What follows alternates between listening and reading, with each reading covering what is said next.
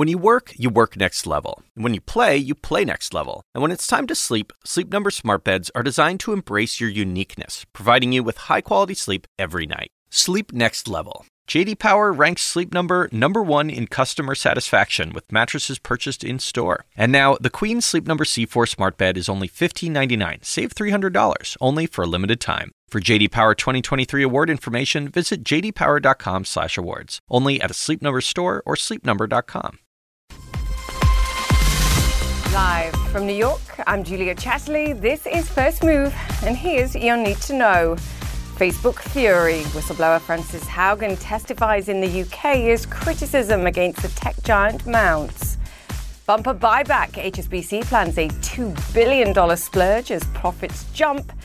And lira losses. President Erdogan threatens to expel Western diplomats. The currency plunges. It's Monday. Let's make a move.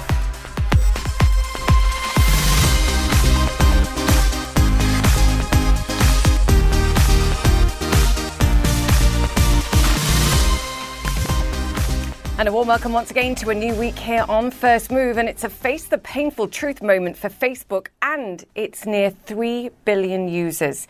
The tech giant faces accusations that it knew users were being targeted by dangerous, divisive and untruthful content on its platforms, and most importantly, failed to stop it. CNN, just one of a group of 17 news outlets with access to internal documents that paint a damning picture of Facebook's impact on our society. We'll be speaking with renowned journalist Carol Cadwalder, who rose to international prominence when she exposed the Cambridge Analytica scandal back in 2018. Remember that? She says this is the beginning of the end for the House of Zuckerberg. Really? Well, we'll find out how and why she believes that. And as always, I'll suggest we follow the money and ask whether this scandal breaks the Facebook business model. Remember, it relies on advertising by firms both big and small. And we spoke to startup Clean Cult, remember, a few weeks ago, who said it wouldn't exist without being able to advertise on Facebook. We'll find out what recent scandals have meant for Facebook's bottom line when they report earnings after the bell tonight. For now, it's the opening bell on Wall Street that's our focus. Futures relatively unchanged. And consolidation, I think, that we're seeing on the cards after Friday's record close for the Dow. Also an uneven start to the week in Europe and Asia, though the Shanghai Composite, as you can see there, closing firmly in the green. Global stocks shrugging off warning signals like inflation gauges in the markets all around the world hitting multi-year highs, so-called inflation break-evens. And US Treasury Secretary Janet Yellen telling CNN on Sunday, inflation, at least as far as America is concerned, will not fall back to that 2% target level until the back half of next year. There is nothing temporary about that, transitory about that. Okay, let's get to the drivers and Facebook's Face the Music moment. The social media giant facing fresh claims that it failed to act despite knowing its platform was being used to incite civil violence in Ethiopia, to trade domestic workers, and to spread QAnon conspiracy theories. This damning picture painted by a new trove of internal documents referred to as the Facebook Papers. The documents were among the disclosures to the US SEC by Facebook whistleblower Frances Haugen. Today, as I mentioned, she'll be testifying before lawmakers in the United Kingdom. And Donny O'Sullivan joins us now. Donny, let's talk about the international angle, because I think the revelations that we've seen this morning from the Facebook Papers, I've mentioned Ethiopia, also point to India, and actually test cases there that were done that showed that within days, weeks of new users joined, and they were bombarded by misinformation, graphic pictures, details. Everything that we've suggested is wrong, actually, about Facebook, and there's no way really to control it. Yeah, Julia, I mean, I think that's a really important point. You know, for as bad as Facebook here is in the United States when it comes to election misinformation, fueling the January 6th insurrection, we know that outside of the United States, things look far, far worse. And we even heard that from another Facebook whistleblower a few weeks ago, Sophie Jung, who left the company last year, where she said the company doesn't really essentially spend enough time or care about the rest of the world in a way that they do about America. Facebook, of course, denies that. But what we've seen in these internal documents is many sort of simple experiments, really, that Facebook staff were doing. They wanted to see what it would be like for users on the platform. So in India, they just set up a new account, started following the recommendations, the groups that Facebook's own algorithms were pushing. And they said after 3 weeks, and New York Times pulled this out over the weekend, after 3 weeks, the feed was totally covered in hate, sectarianism, even violence. And so it's very, very hard for Facebook to back away from this stuff when simple experiments are showing how flawed their platform is. Yeah, and the mismatch in resources, Tony, I think, which is an important thing, spent on dealing with some of these issues. 87% of the global budget for time spent on misinformation is spent in the United States, 13% for the rest of the world, even though North America is just a tiny fraction. It's around 10%, I think, of the social network's daily active users. And I know Facebook has responded on this and said, look, there's third parties that are involved in analysing this information and helping them with this. So those numbers aren't quite accurate. But the resources spent on trying to tackle this simply aren't enough. And I know our colleague Brian Stelter spoke to Senator Richard Blumenthal over the weekend, and he basically said that they're utterly incapable of policing themselves, and he has a point. What does it take to get action from regulators, Donio, in the face of all of this? I mean, that's a great question. You know, people like Blumenthal on the Hill, they are talking a lot, and they do want to they say they want to get regulation, but we're still waiting for that in the US. I mean, Facebook is even saying, well, you know, regulate us if you care so much about this. I mean, I think we have seen over the past few weeks, especially when it comes to, we learned about the harms that Instagram specifically can cause on children. You know, I think that is something that has become a bipartisan issue here, obviously in the US, and something that might inch towards regulation. But I mean, really what these papers show, and I can show you, I've been walking around all day with this, these are just some of the leaked Facebook documents. These are just a small sample of documents that are related actually to January 6th and to hate on the platform. There are tens of thousands of documents. We, along with 16 other news organizations here in the US, are going through them. This is going to be a real challenge for Facebook. You mentioned at the top, though, you know, is this the nail in the coffin for Facebook? I'm not so sure. We've seen them weather so many storms before. This is an extremely important conversation to have, but will it eventually fizzle out after a few weeks and we'll forget about it? It's very possible, and I think that's probably what Facebook is hoping for. And, of course, we've heard reports that Zuckerberg is even thinking of coming up with a new name for the company. Yeah, I mean, really. And that's why I brought it back to the business model, Donny, because it always has to come back to this and advertisers. And it's not the biggest advertisers that you can put pressure on. It's the 2 million small companies, one of whom told us in the last couple of weeks they simply wouldn't exist without Facebook. Their business would not exist if they couldn't advertise for customers on Facebook. So it's that battle of sort of public utility. WhatsApp as well. A public utilities, we found 2 weeks ago when we had this outage. You and I have long been sceptical. I guess one of the other questions for me, Donny, and you can perhaps give us the best sense of this, to what extent when you've got employees inside the company saying, look, we're not going far enough, we're worried about what's going on, and the email traffic that's related to that the whistleblower brought out, does this tie it enough to senior executives, to Mark Zuckerberg himself, to Sheryl Sandberg, and not only the public face that they put on this, but the decision-making inside to make change or not make change, or to reverse change after the election, as an example, in the US? Yeah, I mean, I think what's clear from both these files and also what Facebook's public actions is that the buck stops with Zuck. You know, there's so many times we've seen over the past few years where Trump, just taking Trump as an example, violated their policies, right, in terms of glorification of violence when it came to looting and shooting and things like that. And Facebook bent its rules, and this is in these files as well, where they say we bent our rules to placate these politicians and powerful people. And also a person, a Facebook employee, made a point in the document to say, look, we have all these policies. We have all these engineers who are building systems to detect when these policies are broken. But then with the stroke of a pen or a click of a mouse, Zuckerberg can say, actually, you know what, forget about that policy. This person is powerful and we need to let them do what they do. So there's frustration inside the company. People are sounding the alarm. Clearly, though, it doesn't seem to be making its way up to the C-level suites in a way that we're seeing actual impact on the platform. I should, of course, mention, Julia, because I'll probably get a call from Facebook after this hit, that Facebook denies the broad assertions being made by Frances Hogan. They said that they are a corporation that doesn't put profit over safety. Yeah, and that context is important as well, and the voice from what Facebook is saying at this moment. Doni, thank you for that. People have to make their own minds up. Doni O'Sullivan, thank you.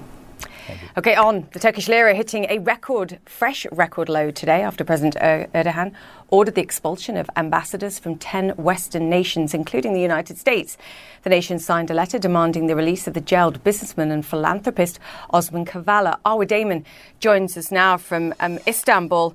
Arwa, we'll bring it back to the economics. I was looking down the list of these nations where the diplomats have been threatened with expulsion, and I believe it makes up half of the top 10 trade partners for Istanbul. It's adding for Turkey. It's adding sort of economic crisis on top of political crisis on already a crisis in the nation. What do we make of this? Quite potentially, yes, especially if those countries choose to try to squeeze the economic screws when it comes to Turkey's position on Osman Kavala. A little bit of background on that story. Kavala was detained back in 2017, accused first of being part of the 2013 Gezi Park protests. A few years later, he was acquitted of those charges, ordered released, only to be rearrested a few hours later, this time on charges in connection to the 2016 failed coup. Now, a number of human rights organizations and watchdog groups have said that his detention is politically motivated. These 10 countries, Western nations, have for quite some time now been a bit more quietly calling for Kavala's release, now doing it in that very public statement that was jointly signed by all 10 of them. This aggravating President Erdogan over the weekend and the Turkish government that views this as being the West once again meddling in Turkey's internal affairs. The government here claims to maintain that the judiciary is independent and that basically the West should mind its own business, saying that these 10 ambassadors will be declared persona non grata, that being ordered to the Ministry of Foreign Affairs. There is a ministerial cabinet meeting that is happening. As far as we're aware at this stage, none of these embassies have been officially notified of this step just yet. And we're most certainly, though, already seeing the impact of this on the Turkish lira, which has for quite some time now been on a decline for a number of other factors that have nothing to do with Kavala. But the bottom line for the vast majority of Turks and of foreign investors is that right now, Turkey is not looking like, if you're a foreigner, a stable economic investment. And if you're a Turk, you're just watching the value of your money dwindle away and the cost of living rise significantly. Yeah, I mean, we've got the central bank cutting rates in the face of rising and already high inflation. You make some great points there. I'm sure some advisors around him have said, do we really want to do this? We'll see. Arwa Damon, thank you so much for that. Problems? What problems? The Asia-focused British bank HSBC is shrugging off exposure to China's property crisis with surprise profits and a share buyback on the way. Anna Stewart joins me on this. $2 billion worth of buybacks. That sends a huge signal of confidence, I think, from the bank. How are they achieving it? Walk us through these numbers. Yeah, I think that is the top line for the investors, right? $2 billion share buyback. I think they're pretty pleased with that. And the comments from the CEO, Noel Quinn, today saying the lows of recent quarters are behind us. Really bullish outlook here. They've been able to release $700 million worth of cash that they've built up for loan loss provisions. All regions were profitable, of course, the lion's share coming from Asia and particularly China. And they're looking at interest rate rises. And I thought some of the comments around that have been really interesting, actually, particularly with the UK. They point out in their call that a 25 basis point rise would increase their income by $500 million in 1 year. And the consensus, they say, is now for a 2 or 3 number rate rise between now and the end of next year. So all of that very bullish. This does, of course, follow on through from strong results from Barclays last week, lots of strong results from the Wall Street banks. It's not exactly an outlier, but I think we're particularly interested here in HSBC, given its reliance on Asia, given its exposure to China, given that that is somewhere where we're seeing continued COVID lockdowns and, of course, the fallout from Evergrande. Oh, yes, you raised the perfect point there for me. What did they have to say about exposure potentially to the property market in China and Evergrande specifically? And one of the other things that caught my attention as well was that they said that they weren't getting involved in these SPAC deals, these special purpose acquisition vehicles that allow companies to very quickly IPO. And that suggests to me that they're worried about trouble brewing in that sector too. It certainly sounded like it, didn't it? And it's quite interesting when an earnings call and all the interviews that follow are more concerned really with what you're not exposed to as to what you are. But of course, they had to tell us about their exposure to Evergrande, given their share price really did track down during that crisis that unfolded in recent weeks. They had lots of caution to say. They say they've had an intensive review and currently have no direct exposure to the major property developer stocks. They are happy with their overall exposure, but Julia, the CEO, also said he would be foolish to say there's no second-order risk. I think their headline, really, the fact that they're willing to offer a $2 billion share buyback, hopefully it's the actions. They're putting their money where their mouth is, quite literally there. They're clearly quite happy with their exposure currently when it comes to China and property. 100% agree. Anna Stewart, thank you for that. OK, let's move on. Here are some of the other stories making headlines around the world. Sudan's military says it's dissolved the country's transitional government and declared a state of emergency. A government official tells CNN the Prime Minister and his wife have been arrested and taken to an undisclosed location in this military takeover. CNN's Larry Madero joins us now. Larry, good to have you with us. What more do we know about this? Clearly, it's been weeks, months of tension with this transitional government, and now it seems to be over. It seems to have succeeded because there was an attempted coup just last month, which was blamed on forces loyal to the ousted President Omar al-Bashir. But this morning, a complete military takeover in Sudan. The general there in charge of the country, who was the military figurehead, and partly with the civilian leader, the Prime Minister Abdallah Hamdok, went on to state television, announced the dissolution of the government, that governors had been removed from office, the cabinet was no longer in place, sections of the constitution has suspended, and people have taken to the streets because they have been told by the Prime Minister Abdallah Hamdok to defend the revolution, by the Sudan Professionals Association to go out there and protect the gains that have been made since 2019 when Omar al-Bashir was removed from power following popular protests. I spoke to the Prime Minister just last month, a day after that failed coup attempt. This is what he said about the possibility of another coup. We can only guard against another coup attempt by relying on the forces that are part of this transition, and they are guarding it. And on the hardships on the economic front, we think the most serious part of it is behind us. The Prime Minister has had to put in place some tough economic measures that he himself described as such, because he's trying to get some debt relief from the IMF. But this looks really bad for the US, because the US envoy Jeffrey Feltman for the Horn of Africa was literally in Sudan until yesterday, meeting with the Prime Minister, meeting with the military leadership, and telling them that the US supported the democratic aspirations of the Sudanese people. And as soon as he left, the military have taken over, going against everything they told the US that they would be committing to, even though they're still promising an election in July 2023. But people in the country just don't think, after this power grab, that's a possibility. Yeah, and how are the people reacting, Larry? There are people who have taken to the streets all this morning. They have been lighting fires, they have been setting up barricades, they've blocked some bridges leading to the military, the general command of the military. There's been weeks of protests, but especially this past week, both sides, people who are supporting of the military leadership, but also of a civilian leadership, have had public protests. But today, this was not surprising for many of them, because one official who is an advisor to the Prime Minister has told CNN that the Prime Minister was under pressure to dissolve the government, and the people saw that coming, which might explain some of the reaction this morning, seeing people on the streets trying to say that, listen, we want a return to civilian rule. Yeah, Prime Minister under pressure and then given no choice. Larry Midomo, great to have you with us. Thank you for that. OK, let's move on. Japan says it will monitor the Russian and Chinese navies in the Pacific Ocean after the two countries held joint naval exercises.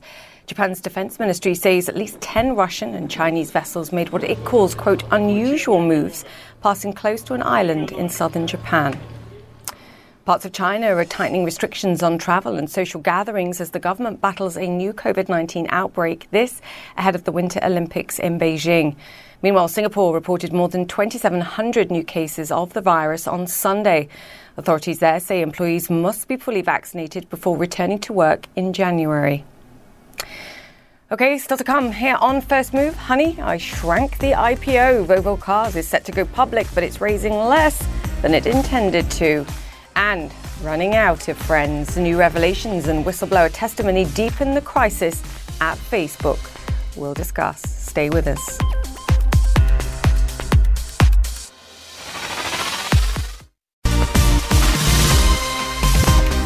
Welcome back to First Move. US futures are a touch higher ahead of a furiously busy week for tech earnings, in particular Alphabet, Amazon and Apple, among others, reporting later this week. And of course, as we've mentioned, Facebook after the closing bell today. And not the only ones to watch. Consumer staples and blue chips also reporting in droves too. 3M, Visa, Boeing, Coca-Cola, Kraft Heinz, Starbucks and Caterpillar will all give us some fresh indication on economic recovery, price pressures and supply chain snags too. And this could finally be the week when US Congress acts on both the bipartisan infrastructure package and the Democrat spending bill.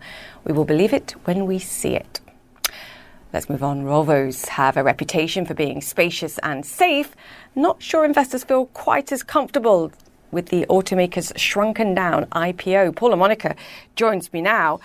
Interesting, Paul. Scaling back the size of the IPO, delaying it by a day and pricing at the bottom end of a range. And it comes down, I think, to concerns and fears surrounding Chinese ownership.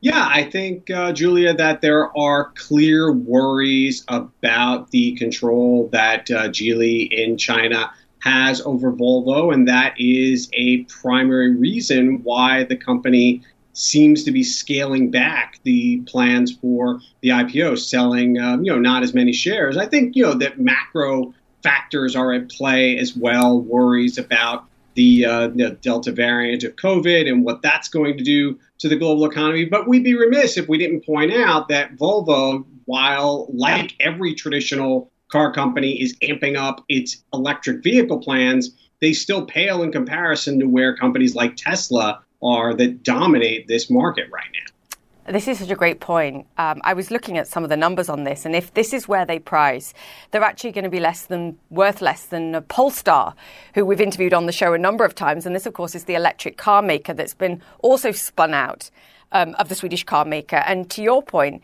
if you look at the comparison, Polestar is obviously pure electric or pure play electric cars. Volvo, just 3% of their cars today actually are electric vehicles, and obviously they want to be fully electric by 2030. So in the CEO's words, Polestar is 10 years ahead of us. Quote, that's what he said to the Financial Times.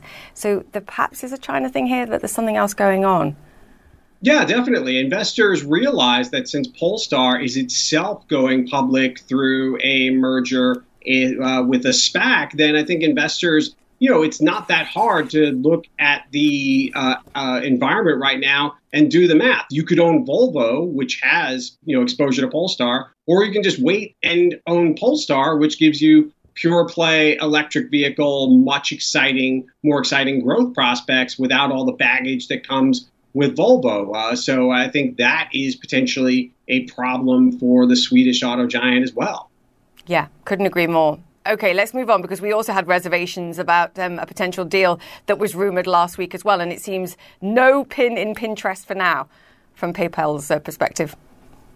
Yeah, PayPal stock, very well played. PayPal stock was, hit, on the speculation that this deal was going to happen. And I think that, this is a recognition of a couple of things. I mean, one, Pinterest, potentially wants more money in a deal. I mean, I did find it interesting that PayPal said that the talks are not happening for now or right now, which doesn't preclude some sort of transaction taking place at a future date. But I think for PayPal as well, this might have been a bit of a trial balloon to kind of see, leaking some of the reports of this interest out there, because this isn't on the face of it a deal that makes entirely strategic sense for PayPal. It's a bit of a reach to get more into social media and some of the problems that we discussed on the show last week that come with having social media exposure. So I think, well, for PayPal, it's a company that's really competing with Square. Square just did a big deal for a buy now, pay later company. And I think that's something that makes more strategic sense. So PayPal might have just decided, okay, this is interesting. We may still come back to it at a later date, but right now doesn't look like either Pinterest wants us to do it, and Wall Street isn't too happy with the notion of an acquisition this large either. Yeah, the timing, I think, with the Facebook revelations as well, to your point about getting into social media at this moment in time, a little bit uncomfortable. The trial balloon became a bit of a lead balloon, but the balloon is not yet popped, to your point. They may come back. We'll be talking about this again, I suspect. I'm sure we will. Paul and Monica, great to see you. Thank you. You're watching First Move. Stay with us. There's more to come.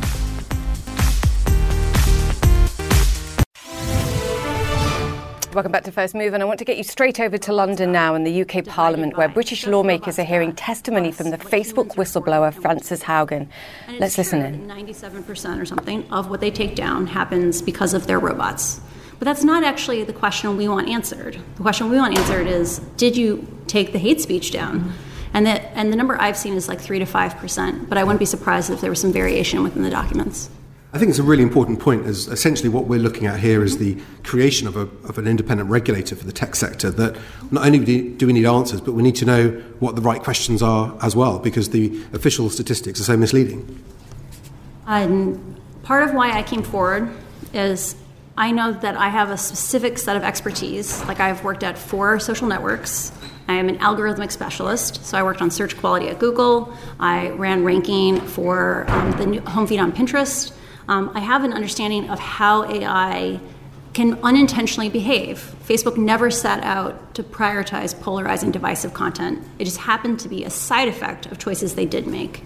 Part of why I came forward is that I am extremely, extremely worried about the condition of our societies, our condition of the global South, and the interaction of the choices Facebook has made and how it plays out more broadly. So things I'm specifically worried about are engagement-based ranking, which Facebook has said before. Mark Zuckerberg put out a white paper in 2018 saying engagement-based ranking is dangerous unless the AI can take out the bad things. And as you saw, they're getting 3 to 5% of things like hate speech. They're getting 0.8% of violence inciting content. Engagement-based ranking prioritizes that kind of extreme content. I'm deeply concerned about their underinvestment in non-English languages and how they mislead the public that they are supporting them. So Facebook says things like, we support 50 languages, when in reality, most of those languages get a tiny fraction of the safety systems that English gets. Also, I don't think this is widely known, UK English is sufficiently different that I would be unsurprised if the safety systems that they developed primarily for American English were actually under-enforcing in the UK. I wouldn't be unsurprised at that. And Facebook should have to disclose dialectical differences. I'm deeply concerned about the false choices that Facebook presents. They routinely try to reduce the discussion to things like, you can either have transparency or privacy. Which do you want to have? Or you can, if you want safety, you have to have censorship. When in reality, they have lots of non-content-based choices that would sliver off a half percentage point of growth, a percentage point of growth. And Facebook is unwilling to give up those slivers for our safety.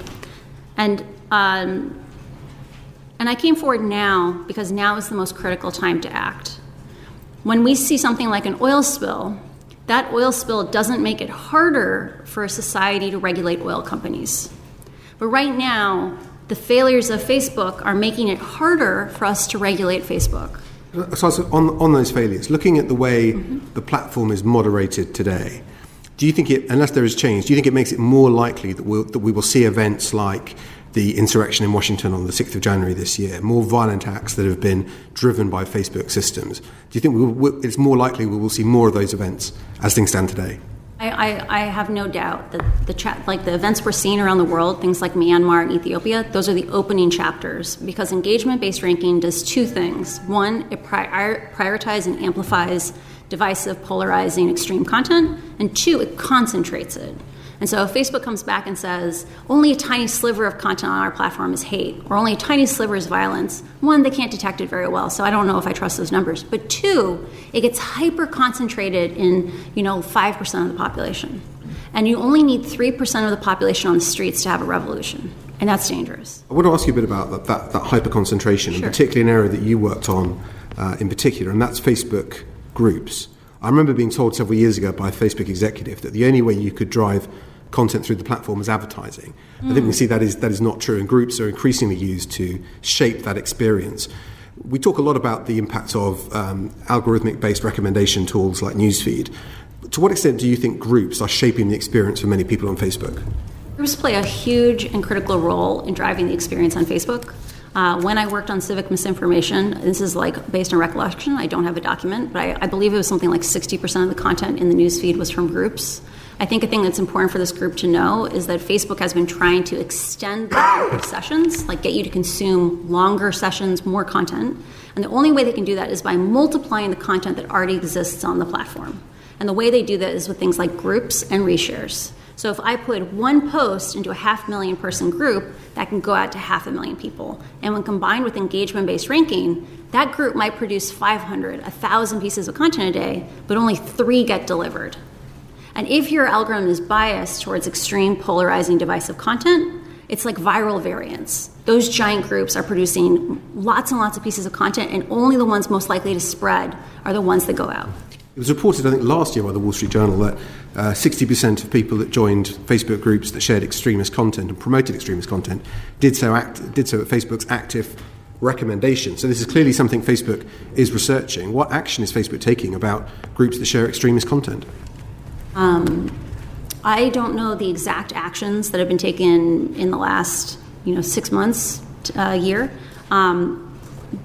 Actions regarding extremist groups that are recommended actively to users, promoted to users, is a thing that Facebook shouldn't be able to just say, this is a hard problem, we're working on it. They should have to articulate, here's our 5-point plan, and here's the data that would allow you to hold us accountable, because Facebook acting in a non-transparent, unaccountable way will just lead to more tragedies.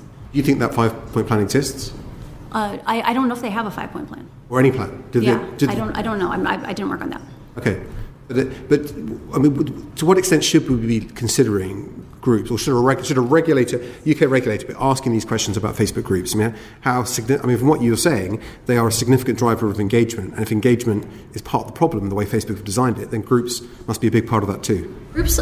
Part of what is dangerous about groups is that we talk about sometimes this idea of is this an individual problem or is this a societal problem? One of the things that happens in aggregate is the algorithms take people who have very mainstream interests and they push them towards extreme interests. You can be someone center left and you'll get pushed to radical left. You can be center right, you'll get pushed to radical right. You can be looking for healthy recipes, you'll get pushed to anorexia content. There are examples in Facebook's research of all this. One of the things that happens with groups and with networks of groups is that people see echo chambers that create social norms. So if I'm in a group that has lots of COVID misinformation, and I see over and over again that if someone gives COVID vaccine, things they encourage people to get vaccinated, they get completely pounced upon. They get torn apart. I learn that certain ideas are acceptable and unacceptable. When that context is around hate, now you see a normalization of hate, a normalization of dehumanizing others, and that's what leads to violent incidents. I mean, many people would say that groups, particularly large groups, and some of these groups have hundreds of thousands of members in them. Millions. Yeah, millions. They should be much easier for the platform to moderate because people are gathering in a common place. I strongly recommend that above a certain size group, they should be required to provide their own moderators and moderate every post. This would naturally, in a content-agnostic way, regulate the impact of those large groups. Because if that group is actually valuable enough, they will have no trouble recruiting volunteers. But if that group is just an amplification point, like we see foreign information operations using groups like this in virality hacking, that's the practice of borrowing viral content from other places to build a group. We see these places as being, if you want to launch an advertising campaign with misinformation in it, we at least have a credit card to track you back. If you want to start a group and invite 1,000 people every day, like the limit is, I think, 2,200 people you can invite every day, You can build out that group, and your content will land in their newsfeed for a month. And if they engage with any of it, it'll be considered a follow. And so things like that make them very, very dangerous, and they drive outsized impact on the platform. I mean, from what you say, if a bad actor or agency wanted to influence what a group of people on Facebook would see, you'd probably set up Facebook groups to do that more than you would Facebook pages and run advertising. And that is definitely a strategy that's currently used by information operations. Another one that's used, which I think is quite dangerous, is you can create a new account and within 5 minutes go post into a 1 million person group, right? There's no accountability, there's no trace, right? You can find a group to target any interest you want to. Very, very fine grained. Even if you removed micro-targeting from ads, people would micro-target via groups. And again, I mean, what do you think the company's strategy is for dealing with this? Because again, there were changes made to Facebook groups, I think in 2017, 2018, to create more of a community experience, I think Mark Zuckerberg said, which was good for engagement. But it would seem similar to changes to the way newsfeed works in terms of the content that it prefers and favours. These are reforms the company have put in place that have been good for engagement, but have been terrible for harm. I think there's we need to move away from having binary choices. There's a huge continuum of options that exist. Coming in and saying, hey, groups that are under 1,000 people are wonderful. They create community, they create solidarity, they help with people connecting. If you get above a certain size, maybe 10,000 people, you need to start moderating that group, because that alone, that naturally rate limits it. And the thing that we need to think about is, where do we add selective friction to these systems so that they are safe in every language? You don't need the AIs to find the bad content. In your experience, is Facebook testing its systems all the time? Does Facebook experiment with the way its systems work around how you can increase engagement? And obviously, in terms of content on the newsfeed, we know it experimented around the election time around the sort of news that should be favoured. So how does Facebook work in experimenting with its tools? Facebook is continuously running many experiments in parallel on little slices of the data that they have. I'm a strong proponent that Facebook should have to publish a feed of all the experiments they're running. They don't have to tell us what the experiment is, just an ID. And even just seeing the results data would allow us to establish patterns of behavior. Because the real thing we're seeing here is Facebook accepting little tiny additions of harm, like when they weigh off how much harm is worth how much growth for us. Right now, we can't benchmark and say, oh, you're running all these experiments. Are you acting in the public good? But if we had that data, we could see patterns of behavior and see whether or not trends are occurring. You worked in the civic integrity team, Facebook. So if you saw something that was concerning you, who would you report to? This is a huge weak spot. If I drove a bus in the United States, there would be a phone number in my break room that I could call that would say, did you see something that endangered public safety? Call this number. Someone will take you seriously and listen to you in the Department of Transportation. When I worked on counter-espionage, I saw things where I was concerned about national security, and I had no idea how to escalate those because I didn't have faith in my chain of command at that point. They had dissolved civic integrity. I didn't see that they would take that seriously, and we were told just to accept under-resourcing. But, I mean, in theory, you would report to your line manager, and would it be then up to them whether they chose to escalate that? And I flagged repeatedly when I worked on civic integrity that I felt that critical teams were understaffed, and I was told at Facebook we accomplish unimaginable things with far fewer resources than anyone would think possible.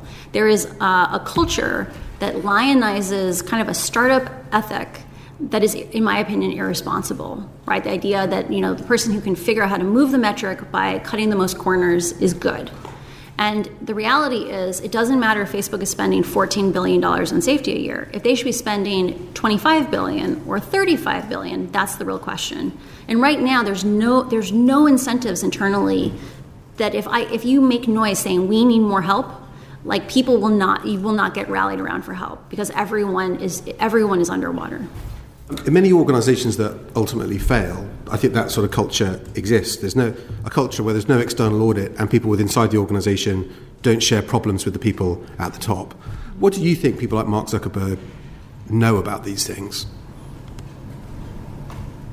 I think it's important that all facts are viewed through a lens of interpretation. And there is a pattern across a lot of the people who run the company or senior leaders, which is this may be the only job they've ever had.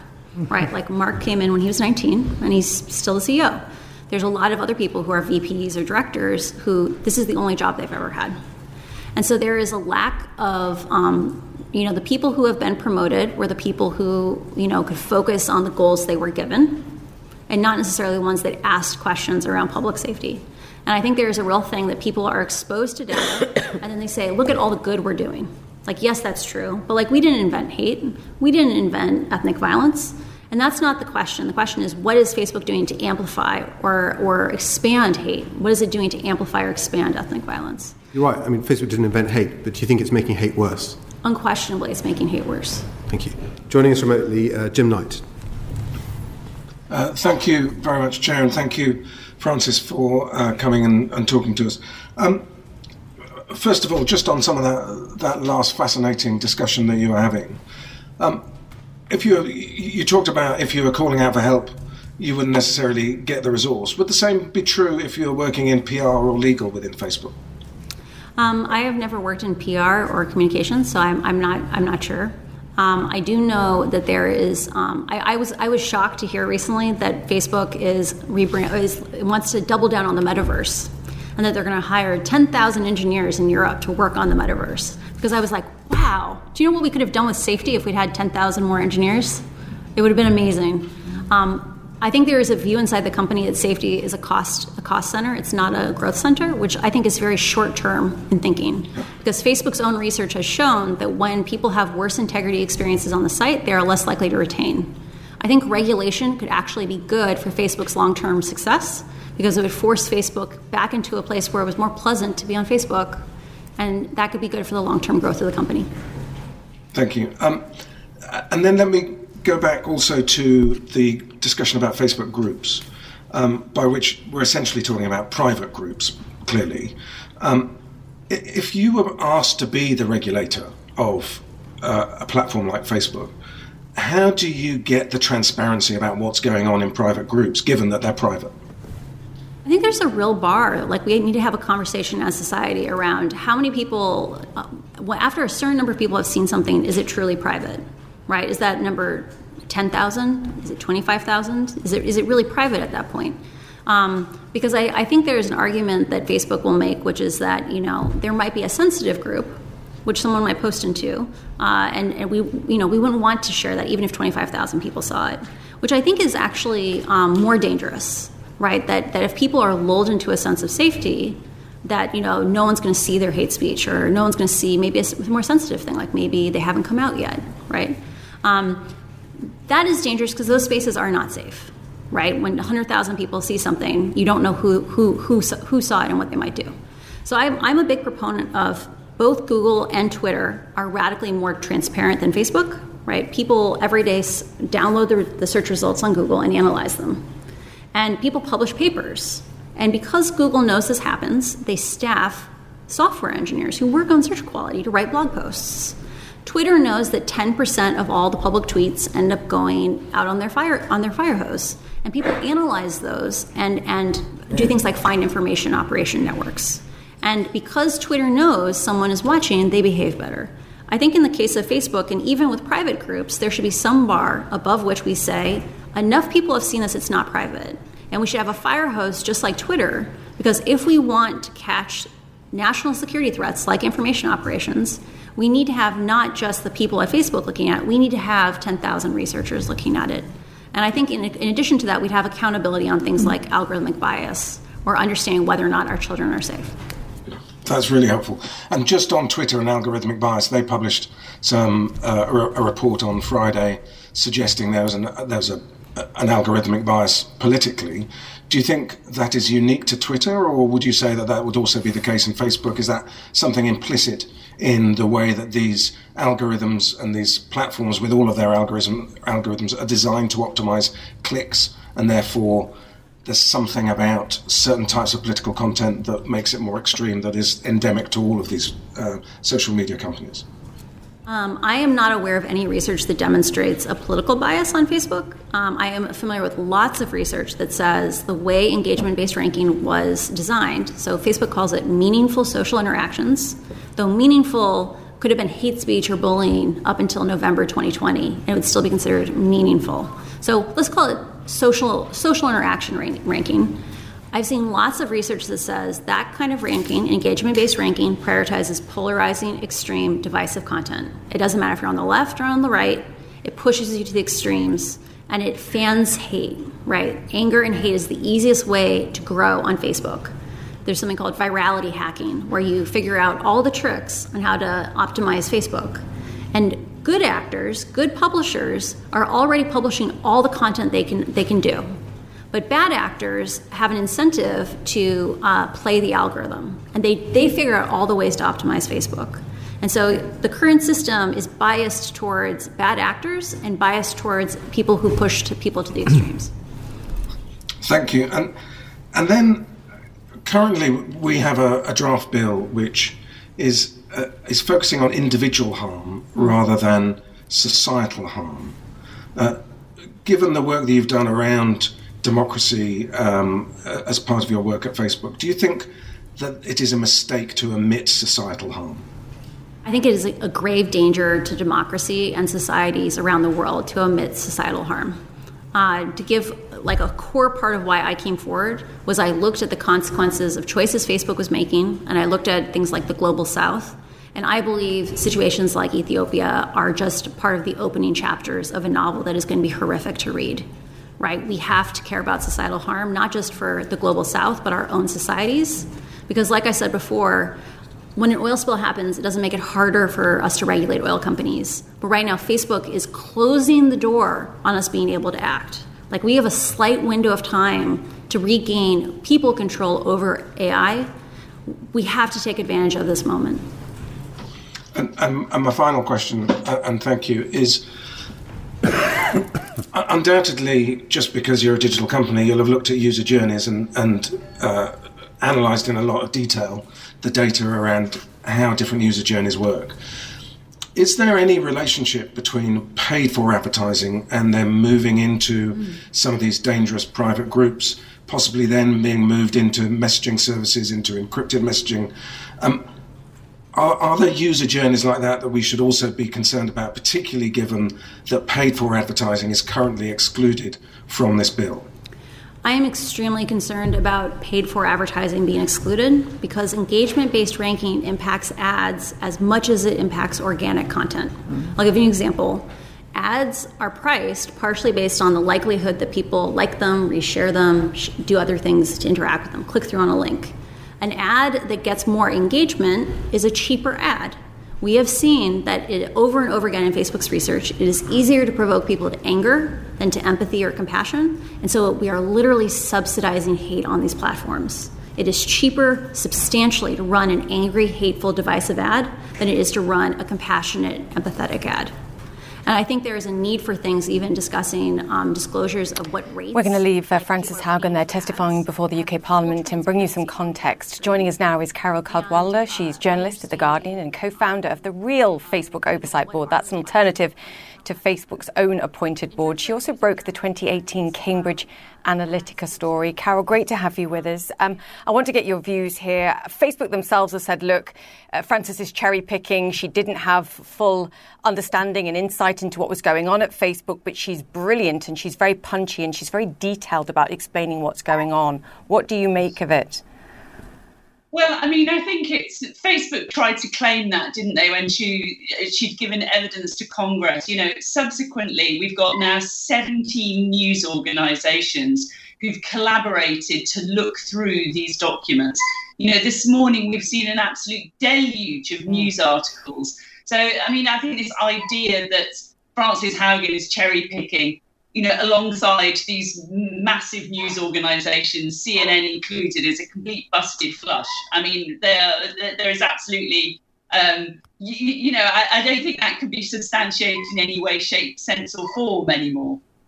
No, but she said some things that I think for most of us that have been looking at this, and you yourself since before 2018 and other news organisations have been reported, engagement-based ranking, prioritising hate and extremist views, the idea that they don't have enough moderation of content in other languages, never mind English, and the difference between the United States English and English or British English.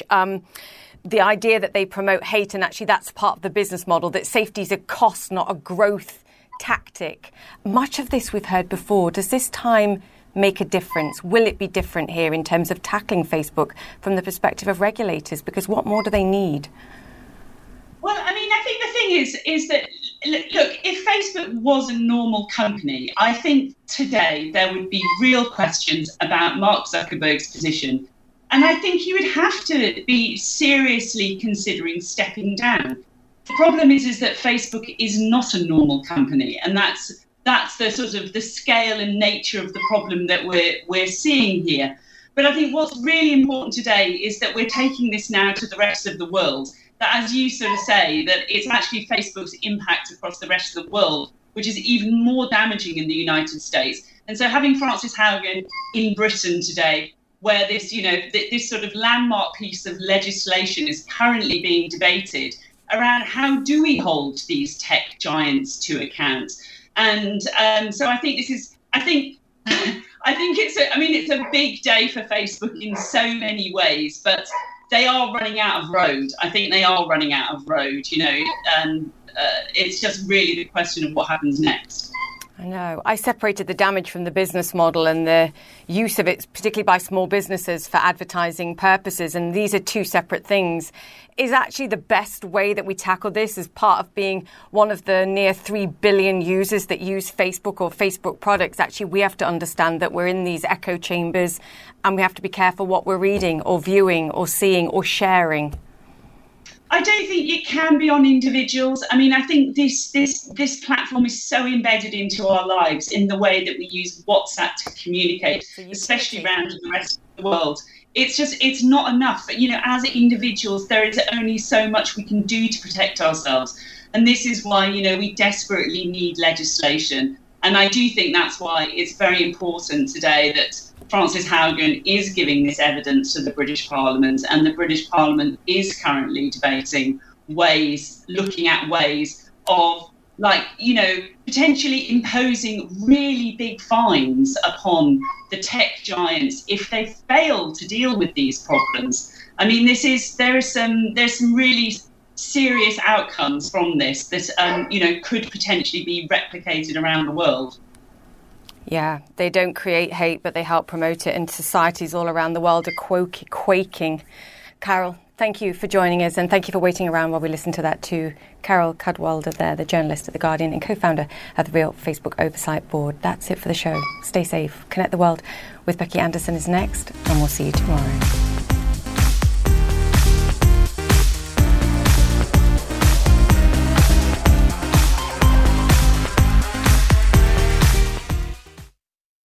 We all do things our own way. And since the way that each of us sleeps is unique, you need a bed that fits you just the right way. Sleep Number smart beds make your sleep experience as individual as you are, using cutting-edge technology to give you effortless, high-quality sleep every night. J.D. Power ranks Sleep Number #1 in customer satisfaction with mattresses purchased in-store. And now, the Queen Sleep Number C4 smart bed is only $1,599. Save $300, only for a limited time. For J.D. Power 2023 award information, visit jdpower.com/awards. Only at a Sleep Number store or sleepnumber.com.